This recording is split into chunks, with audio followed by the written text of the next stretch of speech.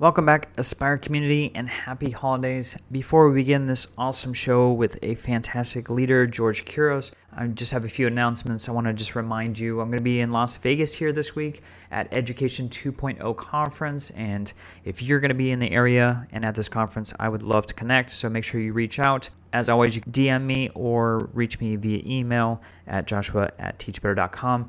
And then, of course, this episode is sponsored by Papa Rob's Coffee. If you're looking to order some delicious medium and dark roast blends, this is the place for you. Of course, Rob has some wonderful bundles created for the holiday season. So he's got travel or ceramic mugs, and of course he's got the roasted coffee and a variety of different blends. Leslie and I always go with the espresso Papa Rob special blend. It's amazing. It's something that we drink every single morning. Honestly, I drink it throughout the day, and I just highly encourage you to go to paparobscoffee.com and use the Aspire15 code to grab not only your holiday bundle, but to get 15% off your order. As always, I want to thank you for supporting this show and make sure that you're sharing out your favorite episode on social media, providing a rating or review on your favorite podcast platform, and then, of course, telling other aspiring and current leaders about the show. So with that, we're going to jump into this week's Aspire to Lead episode. Welcome back, everyone, to Aspire to Lead, where we will be discussing the visions, inspirations, and experiences from top educational leaders. My name is Joshua Stamper, and you can connect with me on Twitter or on Instagram at Joshua_Stamper. Aspire listeners, I just posted a picture on Instagram stories of the first time I met my guest in 2015. Can't believe it's been that long, and I can remember this time very vividly because the speaker got up on stage. He had shorts on and a button-down short-sleeve shirt, and I thought it was just someone messing with the mic, maybe a tech person from the conference, but no, it was the speaker, the keynote, and he had lost his luggage, which was totally funny, but then also captured the attention of a huge audience in the auditorium, and the entire presentation was really pushing my thinking constantly. And I will always say that a good speaker is engaging. An amazing speaker influences action. And George Couros is definitely that person. I probably would not have a podcast right now without the words of this man. So George, one, thank you for being on the Aspire to Lead podcast, but thank you for making such a huge impact in my own life. That's pretty cool, man. I appreciate that. And that's, I actually, it's funny. I think you and I have talked about this before. Yeah. Everyone from that day I've met again, and they remember that day very vividly. And it's funny because I would travel in shorts. Like, I hope Dean Teresti's not listening because he's like very anti shorts on the plane. And I'm like, yeah, so I'm in shorts.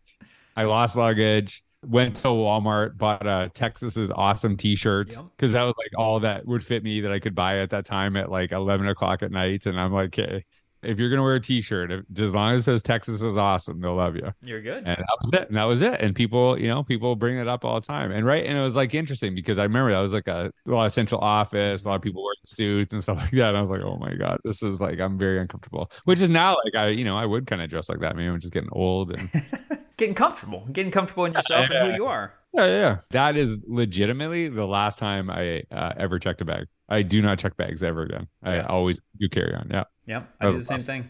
Well, I want to kind of go through history because, George, at 2015, I met you for the first time, got to hear you speak for the first time, but I know that wasn't the first time, obviously, that you were a presenter. So, before 2015, how long had you been speaking and presenting? I think 2009, 2010 was probably one of my first. I really had the blessing to have a brother who presents, who's in education, Alec. I know a lot of people who know me, know him. And he just asked me to present alongside of him, and the group that brought him in agreed to it. And it was something that I really appreciated and something I had a lot of fun doing. And I presented at conferences here and there, but never actually had a keynote. And then, I just started doing it more and more. And I was very blessed to have a school district that allowed me to explore and pursue that. And the reality of it is, unfortunately, not many school districts will allow that with people. And when I would talk to my superintendent about it, what was really fascinating was I had the conversation. I'm like, look, I am presenting there and they are paying me. I'm taking the day off. So there's no conflict of interest. Right. book. And I'm like talking about this stuff very specifically because that is like, oh, like, well, you shouldn't get double dip. I wasn't. And what I'll also do is that I have this opportunity to be in this space with all these other educators that we don't know. They're paying me to be there.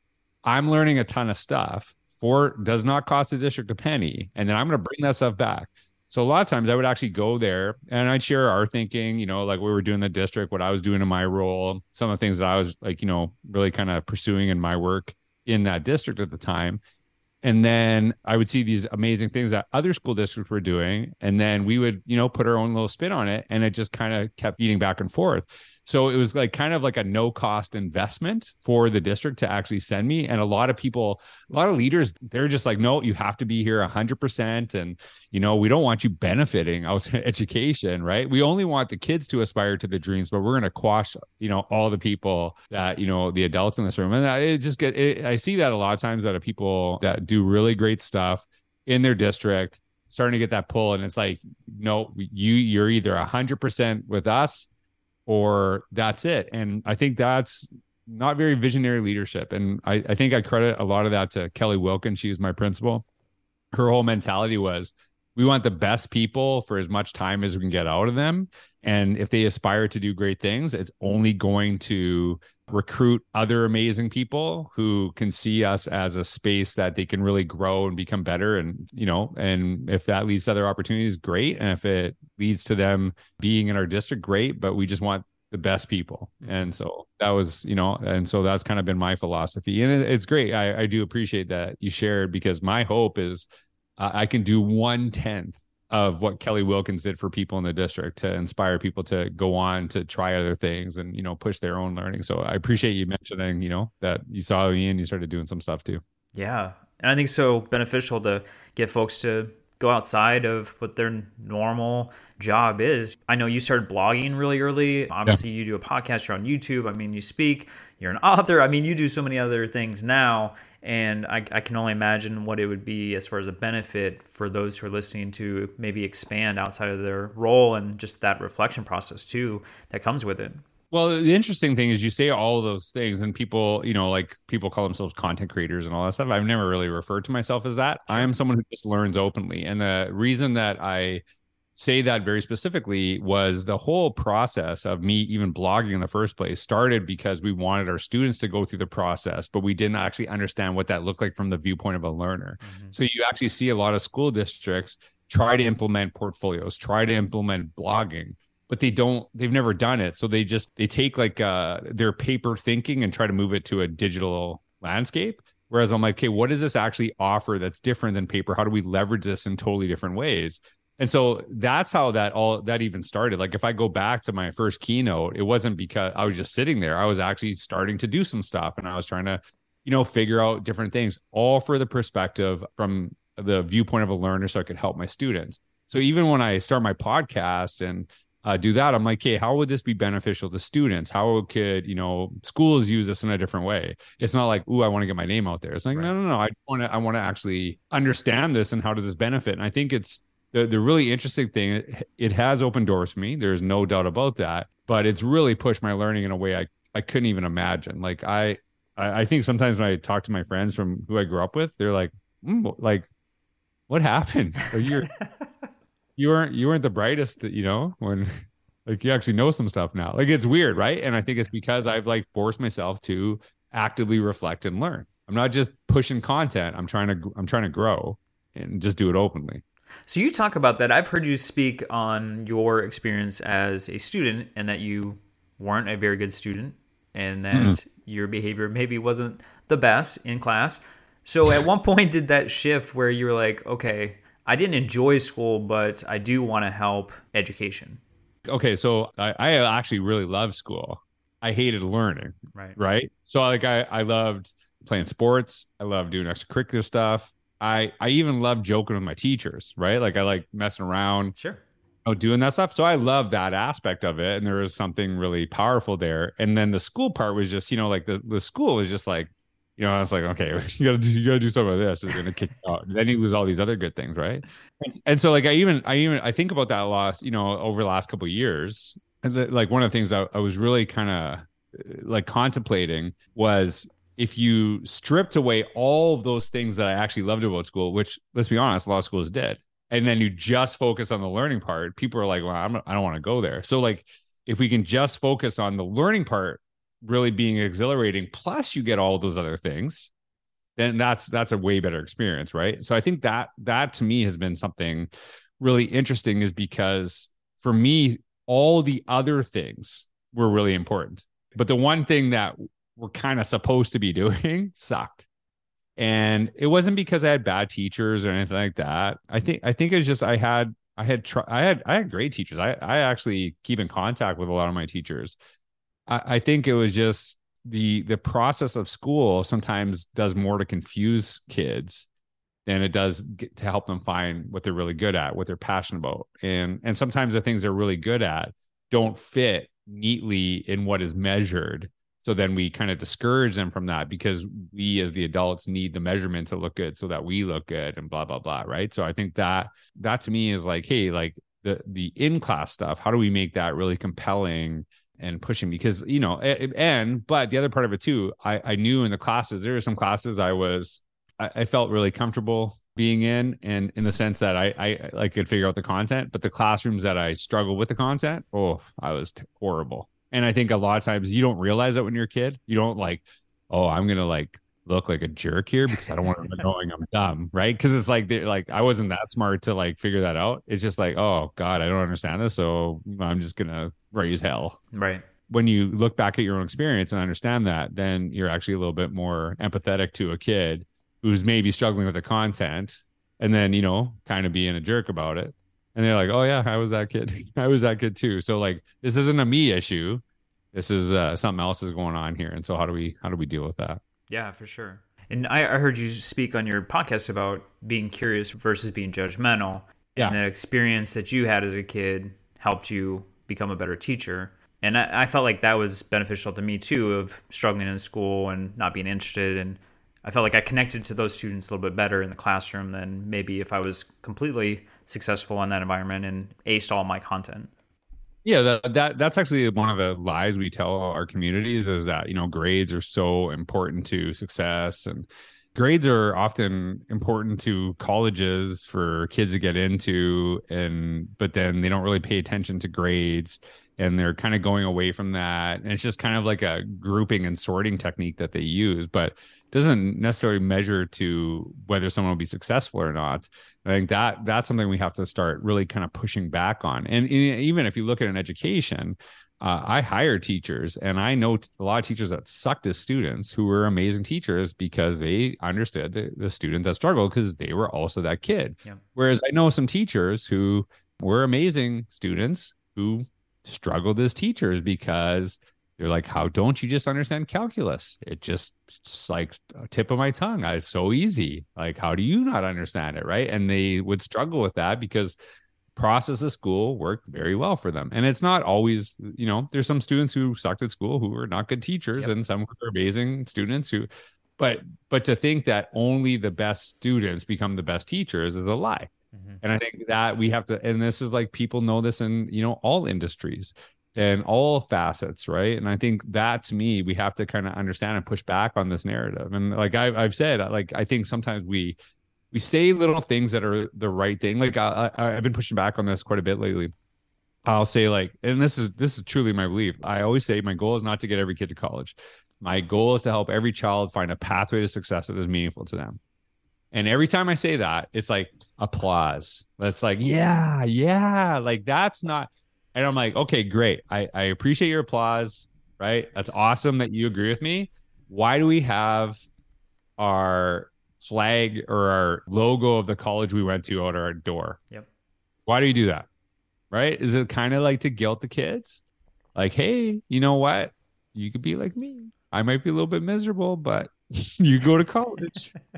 But there's like little things like that we do, right? Like, it's like, you have to go to college. You just kind of got to go there. But then we clap at, they're like, no, not every kid needs to go, but I want to put my flag on and guilt those kids that they should. And so we have to kind of understand and kind of take a step back. And is anyone doing that intentionally? No. But why do we do it? Because other people across the hall do it, because our administrators asked to do it. And then we just don't even ask questions. And then we just kind of move on as is, right? Yeah. we have to start stepping back and start asking some of those questions. It's like, what are we saying? What do we believe? And what are we doing? And do those things align? Right. And so I think that to me really matters. So, George, I know a lot of folks, when they think of you as it's speaker, author, podcaster, obviously you had a world before that as a building leader, district leader. And I'm curious, as a young leader, were there any struggles as someone that was young in education, trying to lead a lot of folks and potentially those who had more experience in education? Okay. Oof, maybe I'm going to regret saying this. I didn't feel that struggle. And I'll say it's not because I was like so gifted and, I just knew it was up and all this stuff. And it's not that at all. I was like, like when a team that no one expects them to do well, and then they also don't expect them to do well, and then they just kind of like, well, I'm just gonna go and do my thing. That's kind of like how it was for me and man. I never saw myself doing that, and then all of a sudden I applied for a job that I never even wanted, to be honest with you, and because I was trying to get my name in there for other jobs. Sure. And so I wanted to be like a tech coordinator or whatever, and then so I applied for this assistant principal job, and so I got it after. It was the weirdest interview I've ever had. I got it. We actually, the principal interviewed me. Him and I spent an hour fighting in the interview. I'm not even kidding. We were yelling at each other. It was really weird. And so I thought, this is the worst interview I've ever had. And then he actually called me a couple of days later and said, yeah, I'm going to offer you the job because you only want to push back on the things I said. And I actually need somebody to challenge me because I want to make the right decision. I don't want you just to agree with everything I say. But at the end of the day, the decision lays on me. And you have to back me up if I decide this is the way we're going. I'm like, I can do that. I can do those things. So I will challenge you. So when I say this, I don't feel I was gifted at a early age in leadership. I feel that I was very lucky to have incredible mentors who helped me with things that I guess I was willing to learn. So like I had an amazing principal that the first year is in the district, Kelly Wilkins, and she found stuff in me I did not know existed.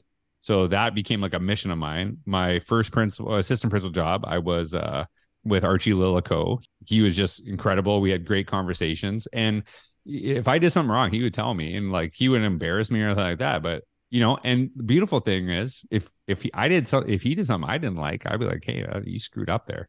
And he would get like a little bit mad at me because we had that kind of like brotherly relationship, and then he was like, you're right, and it was like we had that, and I was probably the same way with him.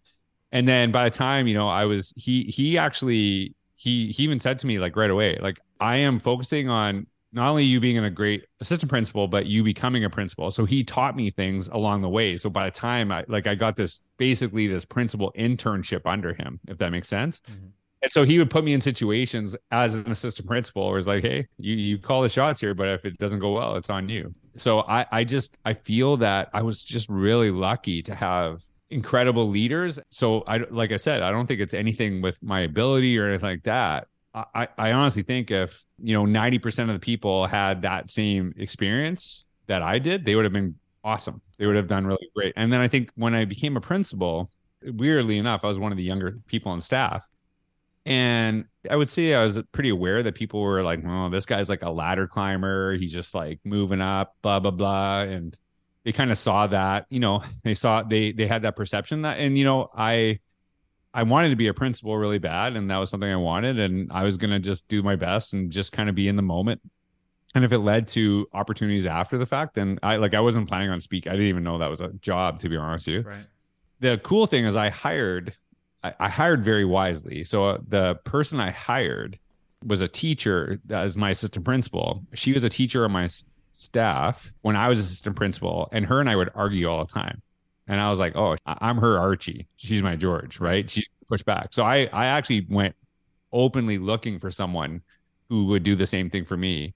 So I was just really blessed to have a really great admin team at that time. And I think for me, I knew I had a lot of learning to do, and there's a lot of stuff that you could prepare me for, but when I'm actually the principal, it would change things.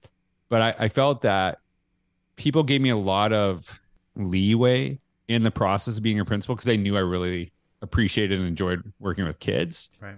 They would see me out at recess. They'd see me out connecting with students. And I think they're like, okay, yeah, he might not be the brightest guy and he might not be really good, but his heart is in the right place. And I think that gave me a lot of rope with some of the staff that were, a little bit, who is this guy? Right. And I think to me, if you're focused on doing the right thing, if you're focused on who you serve, people will appreciate you more and they'll give you a little bit more rope to screw up. So yeah, I would just say, oh, did I get lucky? Like as I'm talking about this, I'm like, wow, like I got lucky because I could have went in a totally different way. Yeah. Well, I've had conversations with people. I remember someone, I won't say their name, but they're like basically wrote a blog post. I think actually I'll say it's Josh Dumbledore. I don't know if anybody knows him. Oh, yeah. And I got a huge argument because he wrote a blog post about how schools don't need principals. Oh, wow. When I was a principal, I'm like, no, that's not very nice, right? And like I wasn't his principal. Yeah. And I remember saying to him, you wrote this because you don't like your principal. So that's why you wrote it. Mm-hmm. It's not that you believe schools don't need principals. It's because you're not a big fan of yours. And I'll tell you, if you get the right administrator, your perspective will change. Yep. And years later, little hashtag George is right. He's like, yeah, I have a really good principal. And that, I think that to me, that, who people are in those positions matters. I had other experiences with administrators who were good, nice people and stuff like that, but I really didn't understand how good a principal could be until I met Kelly Wilkins. So that changed things for me. Because if you had asked me maybe 3-4 years earlier, I might have wrote the same post. Sure. So, like I said, I was really blessed, and it's lucky the people I've connected with over the years that have really kind of helped me. And I try to do everything when you say like, that you started this, stuff because of that connection, that to me matters because that was my goal, because I was blessed to have people like that in my life to inspire me to try stuff that I wasn't going to try without them, crossing paths. For sure. So you talked about your brother Alec, and I was listening to you on YouTube. You talked about a quote from him specifically, or some advice. He said, "Don't take the same course twice." It brought me back to my days in college. My freshman year, I took physics because someone told me it was going to be an easy course. Yeah. And it was not by any means. Mostly because the professor, he actually only talked about his family and his life experiences instead of physics. So I had a really difficult time with the content, and I failed, and it actually got me kicked out of college. I had to go back and beg to get back in and go in front of a very intense board. Thank God I got back in. But all that being said is that the message was about failure and not to make the same mistake twice. So in your leadership journey, did you ever have an opportunity to fail, but you learned because of the experience? It probably wouldn't have if it was something different where you actually were successful. Yeah, like that advice was actually interesting because it was like a life lesson, right? Yeah. Like it wasn't actually about a college course. He didn't say don't take the course twice. He said you don't want to pay twice. Yeah, that's true. Right. And so like that was something that, kind of really stuck with me. I think this is not only true with admin, but it's like speaking to is that sometimes the way people react to things, we have a preconception of who they are because of the way they react is different from the way that we react. So like going back to Cheryl Johnson, she was my AP. When I first met her, we got, I'm not even kidding. I was an assistant principal and she was a teacher, and her and I got in a huge fight. Literally the first day, I'm like, oh, this is not good. Remember Archie saying to me, is like, hey, like, I don't know her, but I know of her and I know she's really good. So like, just take it with a grain of salt. And so she didn't react the way that I would have reacted to certain situations. But as I got to know her, I realized like, hey, she wants what's best for kids. We just don't agree on everything. Right.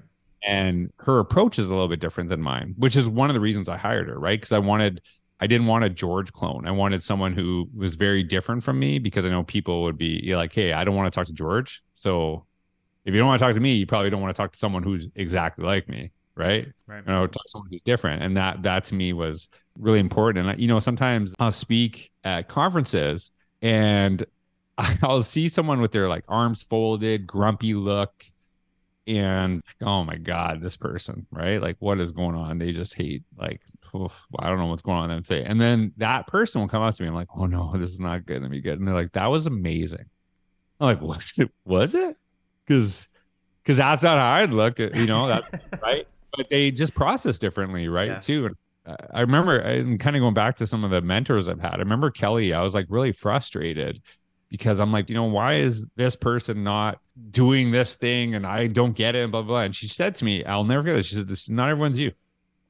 And so like, it was like, I expected everyone to react the same way that I would react to certain things or do things the way I would do it. And it was like really helpful to me. And I've given that advice so many times to other people. It's like, hey, just chill out. Not everyone's you. When you have this expectation. So really for me, that meant like, hey, I got to lead by example. But also just kind of understand that people react in different ways to things. And it doesn't mean they're bad or they're wrong. They just react different. And so you have to kind of just give them some time and, like give some time, think differently. And one of the things that, one of the best things I could tell you about leadership is that I used to be able to think I could convince anybody of anything. And like, if you're a speaker, you got to talk. That's kind of the thing. But when I have time to like kind of process with things, I always ask questions and try to understand viewpoints and try to think differently. And a lot of times the key to leadership is not convincing, it's listening. And when you listen to people, then you start understanding where they're coming from. You start finding, bridges that you can kind of build together. And that to me is like, that really kind of is something I learned through the years is, yeah, like people don't react the same way to things. Just try to understand who they are, understand their experiences, what they're bringing to the table. And it's the same thing we expect, from teachers to students, right? Like I'm guilty of, as probably most teachers are at some point in their career, I'd say like, you're going to learn the way I teach. And I wrote about that innovator's mindset. Like that was my approach. Yep. Like, you will adapt to me. And if you don't, you're in trouble. And that's not what we should be doing, right? We should understand our students. So like there's teachers I've encountered that they could tell you on October 12th at 10:30 a.m. in their math curriculum, they will be here, whether the kids are there or not. They will be there. And the reality of that is you can't know that. You can't know that because you don't know your kids. You don't know who you're getting this year. You don't know who you're working with, and everyone's different. I think it's just about kind of empathy, understanding people's experiences, just where they're coming from. And that to me is, that's something that we have to kind of figure out at all levels here. A lot of times, like I know this may be a little controversial. You saw all the parent stuff. People are getting really mad. I'm like, we need to like kind of step back and say like, what is going on here? Like, what is the concern? Not just label people crazy. Right. It doesn't help anything. Like, you know what? It doesn't help someone who's really mad, calling them crazy. It's true. Oh, you know what? I never thought of it that way. I am crazy. Now I'm going to calm down. There's a lot of times they're just listening. Like, what is going on here? Trying to get to the bottom of stuff. Things get heated and stuff like that too. And I understand that. But, like I said, listening is key to leadership. Yes, it is. One of the many things that I enjoy about you, George, is that you are very transparent about not only your professional life, but your personal life. And over the last 4 years, you've really documented your health journey. And, kudos to you. I think you've lost like 115 pounds. You have transformed your body. You wrote an article, I think, Runner's World magazine not too long ago. But you also talk about like the sacrifices you had to make to get the goals that you were seeking. So translating that to your leadership journey, what were some of the sacrifices you had to give up to get to where you wanted to be within your leadership journey? Yeah, like sacrifices, like I guess there is some of that. And I guess I've talked about that before. I always try to look at it as investment, right? Sure. Like that's the first thing, like every minute you spend doing something is a minute you're spending not doing something else, right? And that is true, but it is an investment. So when I, get up in the morning, I don't even think about working out. I just, my schedule, that's what I do. And I get up, I work out every day. And I actually find it really fascinating to me because I will get up at 3 a.m. if I have to work out before I speak at a conference, because I actually know I'll be way better of a speaker if I get a workout before, like my body's going and things like that too. When I was like admin, at a young age, when I started speaking and doing stuff, a lot of people will say to me like, hey, I want to do that stuff. I want to I want to, get to what you're doing. I'm like, okay, so are you willing to create content for like 12 years and just put yourself out there, share your ideas, not necessarily have anything go viral, Right. just honestly put that out there and like stay consistent to that. Cause that's part of what I've done. And it's like, no, I don't want to do that. I just want the end. And it's like, well, that's not how it works. When I was a principal, every morning, weirdly enough, I don't know if people really know this about me. I used to teach a spin class like at 6 a.m. So I would get up at like 5 in the morning. I'd work out a little bit before so I could be a little bit awake for the people to teach a spin to. Sure. And then I would teach spin. I would scream and yell at people, which made me the most calm principal. Like nothing was going to phase me. And it was like kind of like all my, negative energy was out. And people like came to my class because they knew like I was like kind of like that. And then, I'd do my day, spend time there. Yeah. And then typically I would do whatever I have to do at school. And then I'd come home at whatever time for dinner, and then I'd head right to Starbucks, and I would just start writing and putting content together and making sure all the stuff I had to do, from a min perspective was done. And that was like, years and years and years of that. And that's like an investment. And so that to me is like, you kind of have to look at how are you investing in yourself, not necessarily sacrificing, but there are sacrifices. A lot of my friends, they would go out and do stuff, and I'm a little bit older than my friends as a parent. So like I didn't have I didn't have any kids, to be honest. Yeah, so. Yes. My wife did that, but I wasn't a dad until, I was in my 40s. Right. And yeah, so, whereas a lot of people are much younger parents. And so there's things I sacrificed on that end and appreciate every moment I have with my kids and stuff like that too. And I think it's just kind of like, how are you willing to kind of invest in yourself and to grow and to see where it goes? And like, I've seen people like, oh, like same people speak and all this other stuff. And maybe that's true in some cases and things like that. And, like obviously we want more people having opportunities and stuff like that. But I'm a big believer. You got to kind of put in some time. You got to put in work and effort into that stuff. And it is about creating content and trying to elevate people and helping people. There's sometimes I see people trying to build platforms on their whole platform is on criticizing other people's stuff. And if that's what you want to do, then I guess that's what you're going to do, but it ain't going to do you any favors in the long term. So I think my focus is always, how do I elevate? That's actually like one of the reasons I write an email every Saturday. And one of I do something personal, so you a little bit know about who I am, something professional, some of the work that I'm doing, and opportunities for others to kind of connect, learn from me. But I always do the something profound, and the profound is something from somebody else. So I'm always trying to introduce people to others and lift that. And I think that to me is a really important aspect. And I've built a platform where, yeah, like a lot of times people will say like, okay, well, that person's actually really good. And I only have so many times a day, so I'm not going to listen to read George's email anymore. I'm like, hey, if I helped you find somebody great, that's awesome. So like, how do I find those people? Is I spend a lot of time reading stuff and checking stuff out and, trying to connect with people and really trying to hope other people help their voice. So to me, I think that if you see things as a sacrifice, you might have a little bit harder time. You could probably eventually you'll step back and realize, yeah, I have sacrificed some things. I always try to look at things like an investment. So like, even you think about this, from the standpoint of a classroom, me spending 10 minutes outside greeting kids in the hallway before they enter the classroom is 10 minutes I have to spend doing that. Will it make my life easier with classroom management? Will kids be more connected to what we're sharing because I have a relationship built with them? Yep. And will it save me time eventually? Right. And that to me is like, that's an investment. Now you can complain about it, like, supervision, a pain.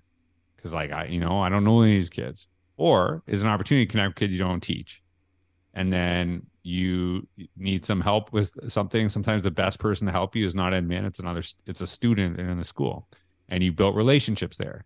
So how do you kind of start seeing some of those things? So I think it's just kind of started looking at what are some of the investments I can make into myself, into others, and just knowing that it will grow you to become better. Not, well, I'm only doing this if I get this. Right. Right. And I think sometimes if you do that, when that thing you want doesn't come along as quickly as you'd like, then you give up. Like I said, my focus is always on growth, on developing, and the opportunities will come as they do with that growth. I think those are habits like I think for me, the biggest thing for my health wise, what has changed is I committed to doing things I could do forever, not things I could just do temporarily to achieve a goal. And Right. that is not only have I lost that weight, I've kept it off for a couple years, and hopefully, I can totally slip some days, but I'm more well aware of how to kind of get out of that stuff and always go back to my habits. Like I have dealt with anxiety and depression for years, and I know that, hey, sometimes I'm going to have lulls in my life, and when I have those lulls, if I keep with my habits, I'll get out of it eventually. Maybe not today, but I'll get out of it eventually. But if I say, okay, I'm feeling crappy, this is who I am now, and I'm just gonna give up on everything I built, then that's when you start getting in trouble. Well, you bring up the anxiety piece, and I've heard you speak on that before, and you talked about it as a strength as a leader versus seen it as a weakness. And I felt that so refreshing. I know a lot of leaders, I know a lot of authors, speakers that actually deal with anxiety, but they don't speak on it. There's probably various reasons for that, but for yourself, why did you find that as a strength in your own journey? When you have anxiety and you can feel it like affecting you in a negative way, I think for me, it is a lot of times you don't want anyone else going through that. Mm-hmm. So you become a little bit more empathetic and understanding of that too. And so I leveraged that. And it was actually, I don't know if this is where I started kind of thinking differently about this. I remember reading Malcolm Gladwell's book. I can't remember the title, but it's like it's about David and Goliath, right? It's like kind of the premise of it.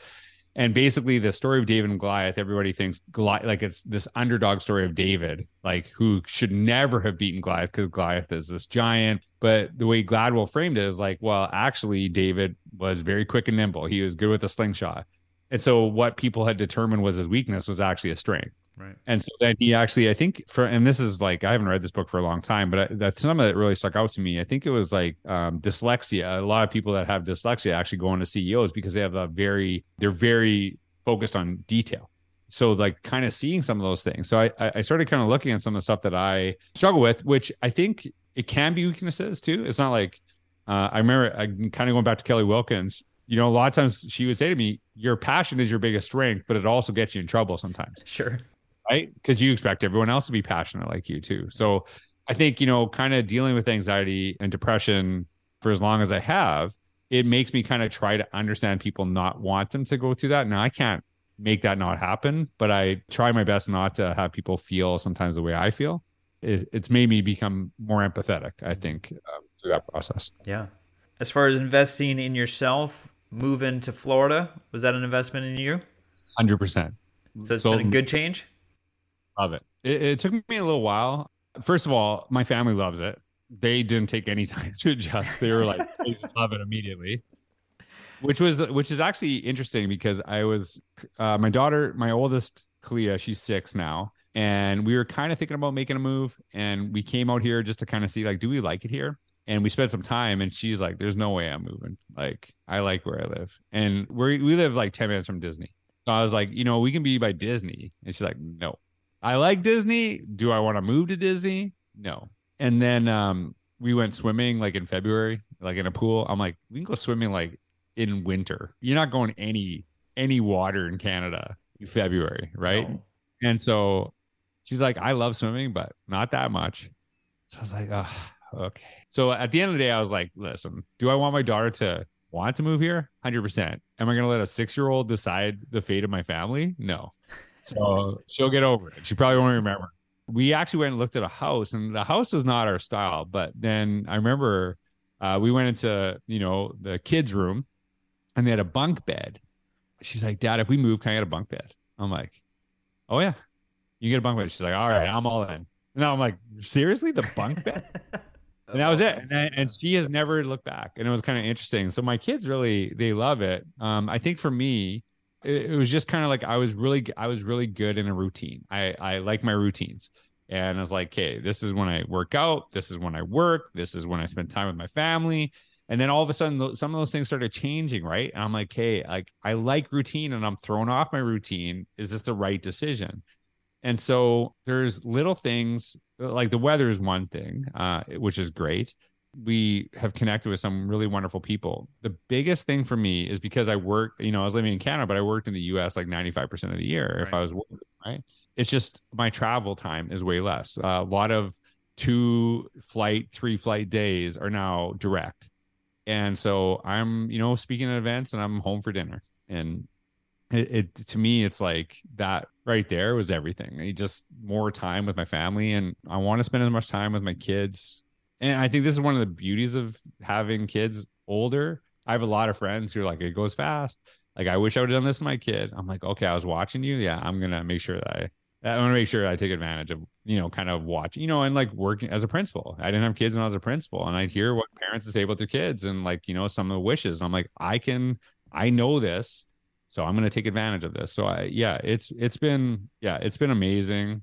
We really do like it here, and it's just really cool. Like I said, we met great people, and I'm a huge basketball fan. I got season tickets, so you can see my Orlando Magic stuff here. I'm like, yeah. So I go to basketball games all the time, and it's beautiful because nobody likes the Orlando Magic, so you pick it. Dude, you've met like players, you've been on the court. You've done all kinds of stuff there. Yeah, we got to high five the players for introductions on the court while they're playing. And it's just like, yeah, they're really good. And I think it's kind of interesting because I was on the Lakers season ticket list. Like, I was like, was I ever going to move to LA? Well, I wanted to since I was like 6. And so, if I would have applied for season tickets when I was 6 years old, I might have got them this year, maybe. Right. So like, there's a waiting list. Whereas I called the Orlando Magic and they're like, yeah, where do you want to sit? I'm like, really? You can get it like that easy? And because they don't have a big fan base, they're kind of like, if they have a good team, but if they don't have a good team, then they're in trouble. Right. So because of that, they have to really go above and beyond to connect because they want repeat customers. They want people to come back. And so they've been great. And so they'll just say like, hey, we got a spot for this tonight. Do your kids want to be on the court for the anthem and stuff like that? And it's just like someone very personal. And it's like really kind of interesting. So yeah, it's been really, really, really fun. And I think part of the move, I remember seeing this video, it was TikTok, and I wish I could remember who it was saying it. It said, there's only 2 people you have to impress in your life, the 8-year-old version of you and the 80-year-old version of you. And I feel that the move to Florida is that the 8-year-old version of me would be like, you got season tickets to the NBA team. That's so cool. Right. The 80-year-old version of me is like, it was a smart move to do something that you could spend as much time with your kids as possible. Yep. Right. And I thought that was such good advice. And that is, so I'm trying to live my life. Awesome. A lot of people are like, I'm not interested in basketball. I'm like, cool. You don't have to come with me. Yeah.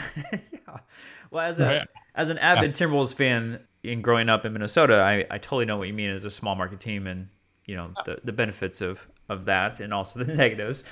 Right. But you could go and sit anywhere you want. This podcast is a proud member of the Teach Better Podcast Network. Better today, better tomorrow, and the podcast to get you there. You can find out more at teachbetter.com/podcasts. Now let's get back to the episode. I want to close out the show like I do with all my guests, which is asking some advice. So for those who are aspiring leaders or maybe current leaders, if they're to do something tomorrow or next week to enhance their leadership journey, what would you advise them to do? I think if let's say you're a teacher right now, okay, and you want to go into admin, I know that this is going to be pretty like specific advice. I know it's kind of weird. One of the things that I did is when I started applying for some of those positions, those admin positions, it had what was called in Alberta, Canada, it was called like a principal quality standard. So it was like, here are the 7 things we expect principals to be able to do. And what I did is, and this again, because I had great mentors, Kelly Wilkins said, what I need you to do, go look at those principal quality standards and shape your resume to show how you're actually meeting those standards as a teacher. And so I actually looked, I'm like, I'm actually doing all these things in my role currently. So based on what they're expecting, I'm a sure thing. This is not like, hey, will he do this stuff? I'm already doing it. I'm already doing it. And I'm not being asked to. I'm meeting all the requirements. So when I share this with people, I think it is something that to me really helps. It's kind of like you probably know this old adage, the dress to the job you want, not the job you have.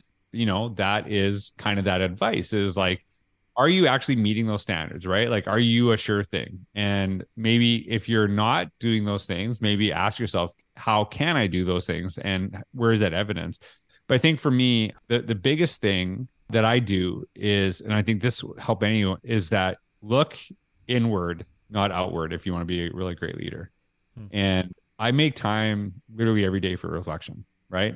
And not like I Doogie Howser at the end of the day writing notes, and that's like an old school reference, right?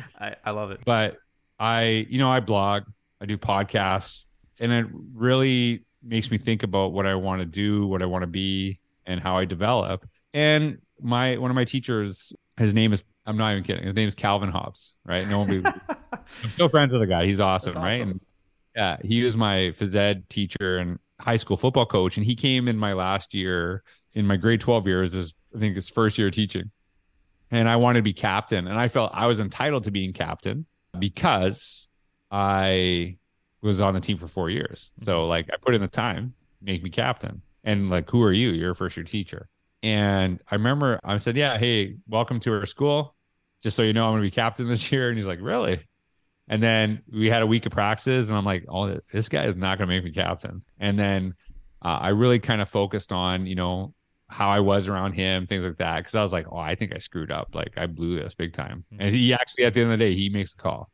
And so he named 4 captains. I'm like, oh my God, I hope there's a 5th. And then he says me is a 5th. And he pulled me aside. He said, don't ever think you deserve to be a leader. If you want to be a leader, you have to be someone worth following. And it's funny because that was such profound advice that I did not understand, because all I thought was like, whatever, I'm captain. That's all. I'm just a captain. Like you say whatever you want. Like, oh yeah, that's great advice, right? I think it took me about 15, 20 years to like go, I get it. I get that advice that he gave me. Yep. And it's kind of like interesting. There's so many things I love from that story. In your first year teaching, you can make a significant impact. Your students, right? That's something to me. And also like some of the most powerful things that we do in school actually don't connect with our students until years after they leave. Yep. And so understand that sometimes they might not take that advice right now, but I think for me, that really has helped me focus on what are the principles I have, what are the expectations I have of myself, and lead by that example. And eventually the people that matter most will learn from that and be better. And that's the best way to lead. I don't ever ask anybody to do anything I'm not willing to do myself. Great advice, man. So 7 years ago, you told me to build my PLN, and I'm going to give that same advice to my audience. So how can they connect with you on social media? Well, you can just go to G Kuros on Twitter, Instagram. It'd be great to connect there. You're not going to become a better teacher, but if you love puppies and babies, I'm your guy.